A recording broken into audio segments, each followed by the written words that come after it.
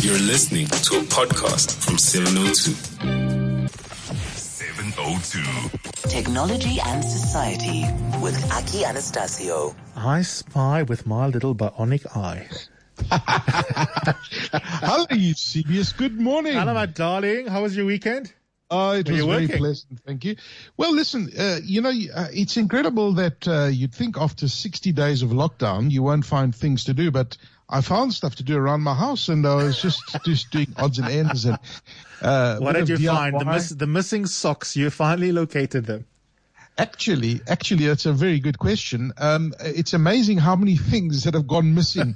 Going back 10 years in one case that I found a watch, one of these health watches, and I thought I'd lost it. I remember how angry I was at the time that, where did I drop it? And I literally turned the world upside down to find it. And I was God. It fell out of my bag after gym. Okay. So who do you need to apologize to? Is it a former domestic worker or a former lover? No, nobody. I need to apologize to myself, because I got so angry with myself. But I didn't accept the apology. Now listen, our first item is really, really awesome. Talk to me about a new artificial eye. Well, do you remember this, Mr. McKaiser? It looks good in there, we're coming forward with the side stick. Oh, looks good. Roger. I've got a blowout. Neighbor 3. Get your pitch to 0. Pitches out. I can't hold altitude. Correction. Alpha horn is on. Trip select. Still don't remember? All right. Let it play a little bit longer, Mr. McKaiser. Play it some more.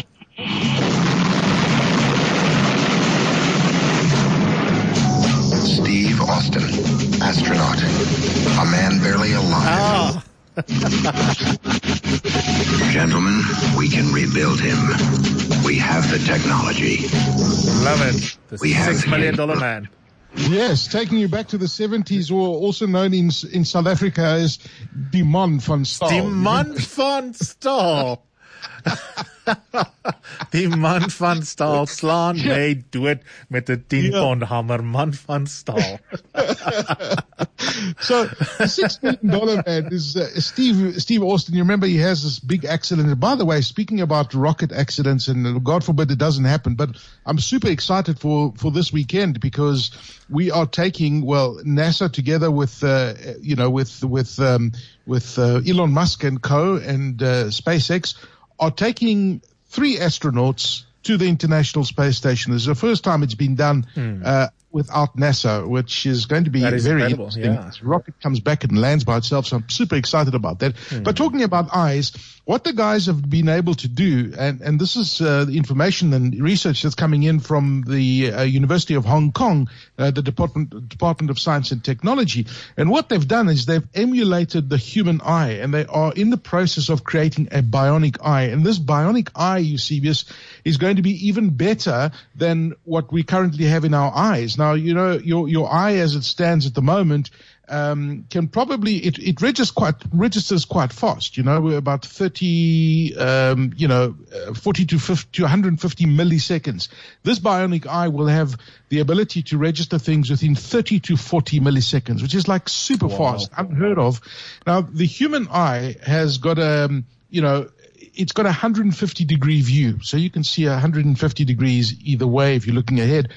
This one can only see 100 degrees, but it's saying that the imaging sensors that they will have in this synthetic eye are extraordinary, and it makes up for that because this one has 460 million light sensors per square centimeter, which is extraordinary what they're able to get in there.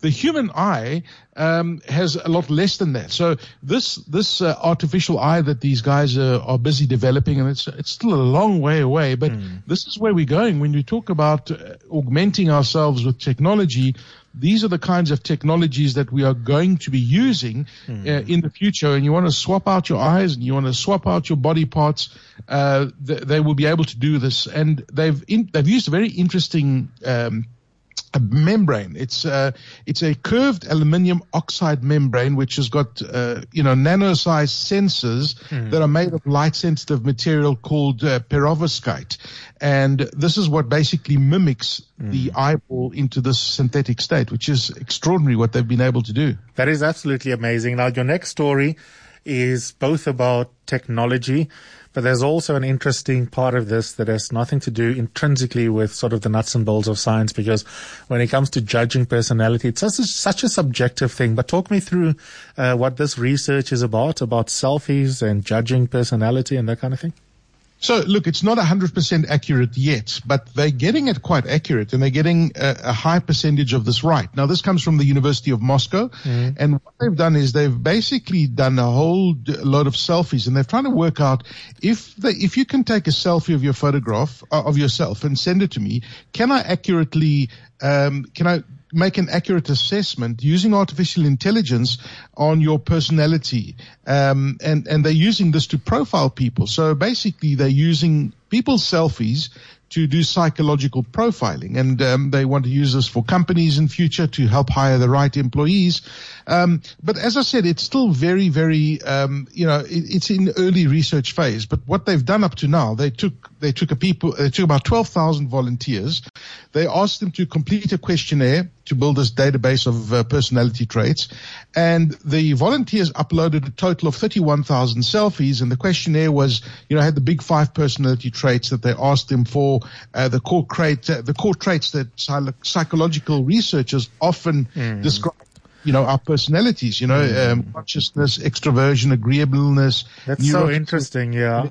I sent you a selfie on WhatsApp. I don't know if you can see it. I wonder what they would analyze that one.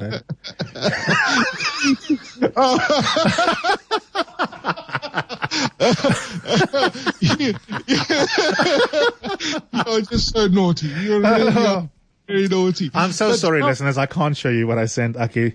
What happens on WhatsApp stays on WhatsApp. But if you can start gathering selfies, and it's amazing the amount of selfies that people put up on Instagram, for example, But as I said, coming back to this technology, so now that you've made me blush, and no, listeners, it's not that kind of photograph that you think it is. It's called trolling, yeah.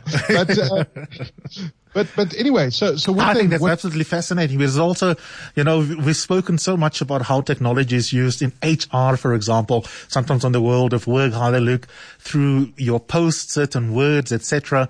And when you sharpen the artificial intelligence, you can get better and better inferences that you can draw more quickly and more efficiently than someone making a judgment call from a paper application or even your online application about whether or not there's a fit between you and a company, for example. So, I mean, I can see all sorts of spin-offs that come out of this.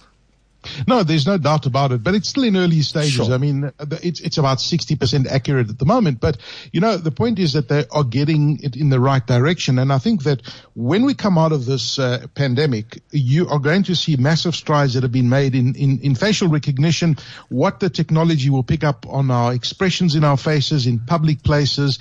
And they will be able to detect a lot of interesting things that we couldn't detect before, and people that are very, very nervous and very, very angry and those kind of things, that it will be able to pick it up automatically in a public place. So very interesting strides that have been made is using the imaging technology and assessing different things about us as human beings. Scary at the same time as well. I totally agree with you. And last but not least, you've got a story for us about additional usage of the phone's camera.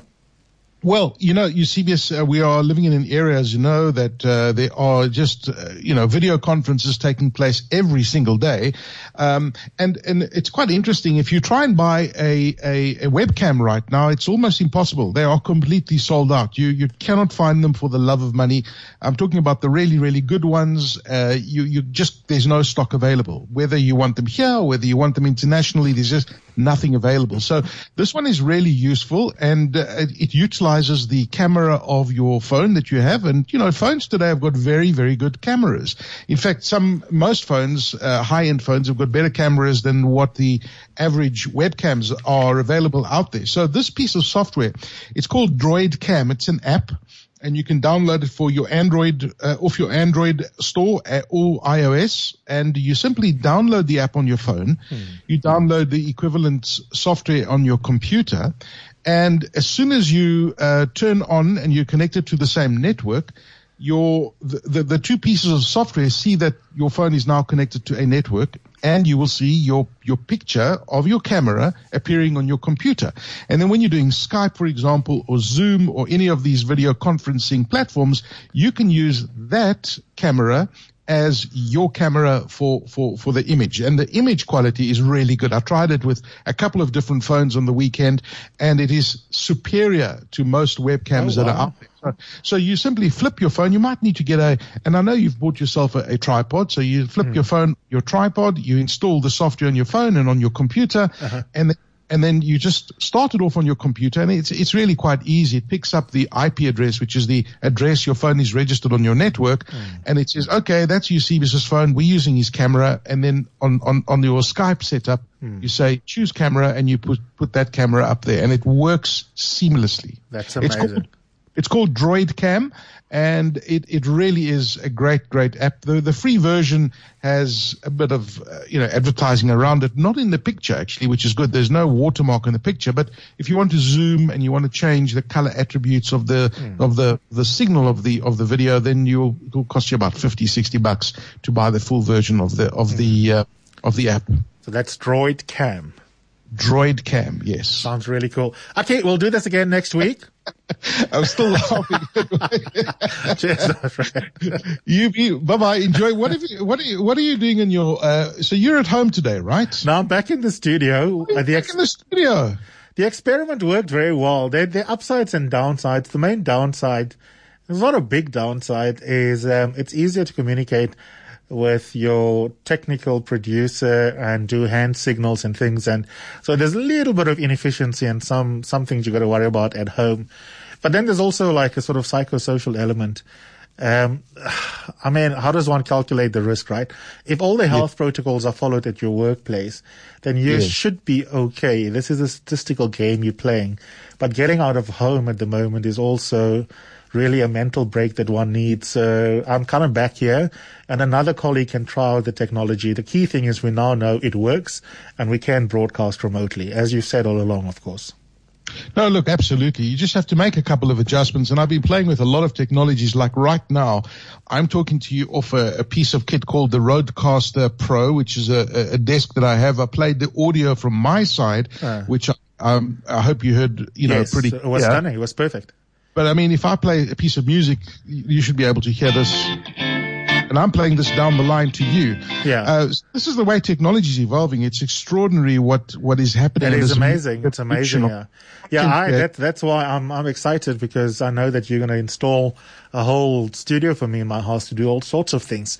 Yes. And to use that overused phrase of the year, it is the new normal. So the other cool thing is that the technologies are now no longer prohibitively expensive. It really just requires a little bit of shopping around, and you can set it up, and it's the same quality. Exactly. You just need a good microphone and a good signal, Absolutely. Fast internet connection. But everything is possible.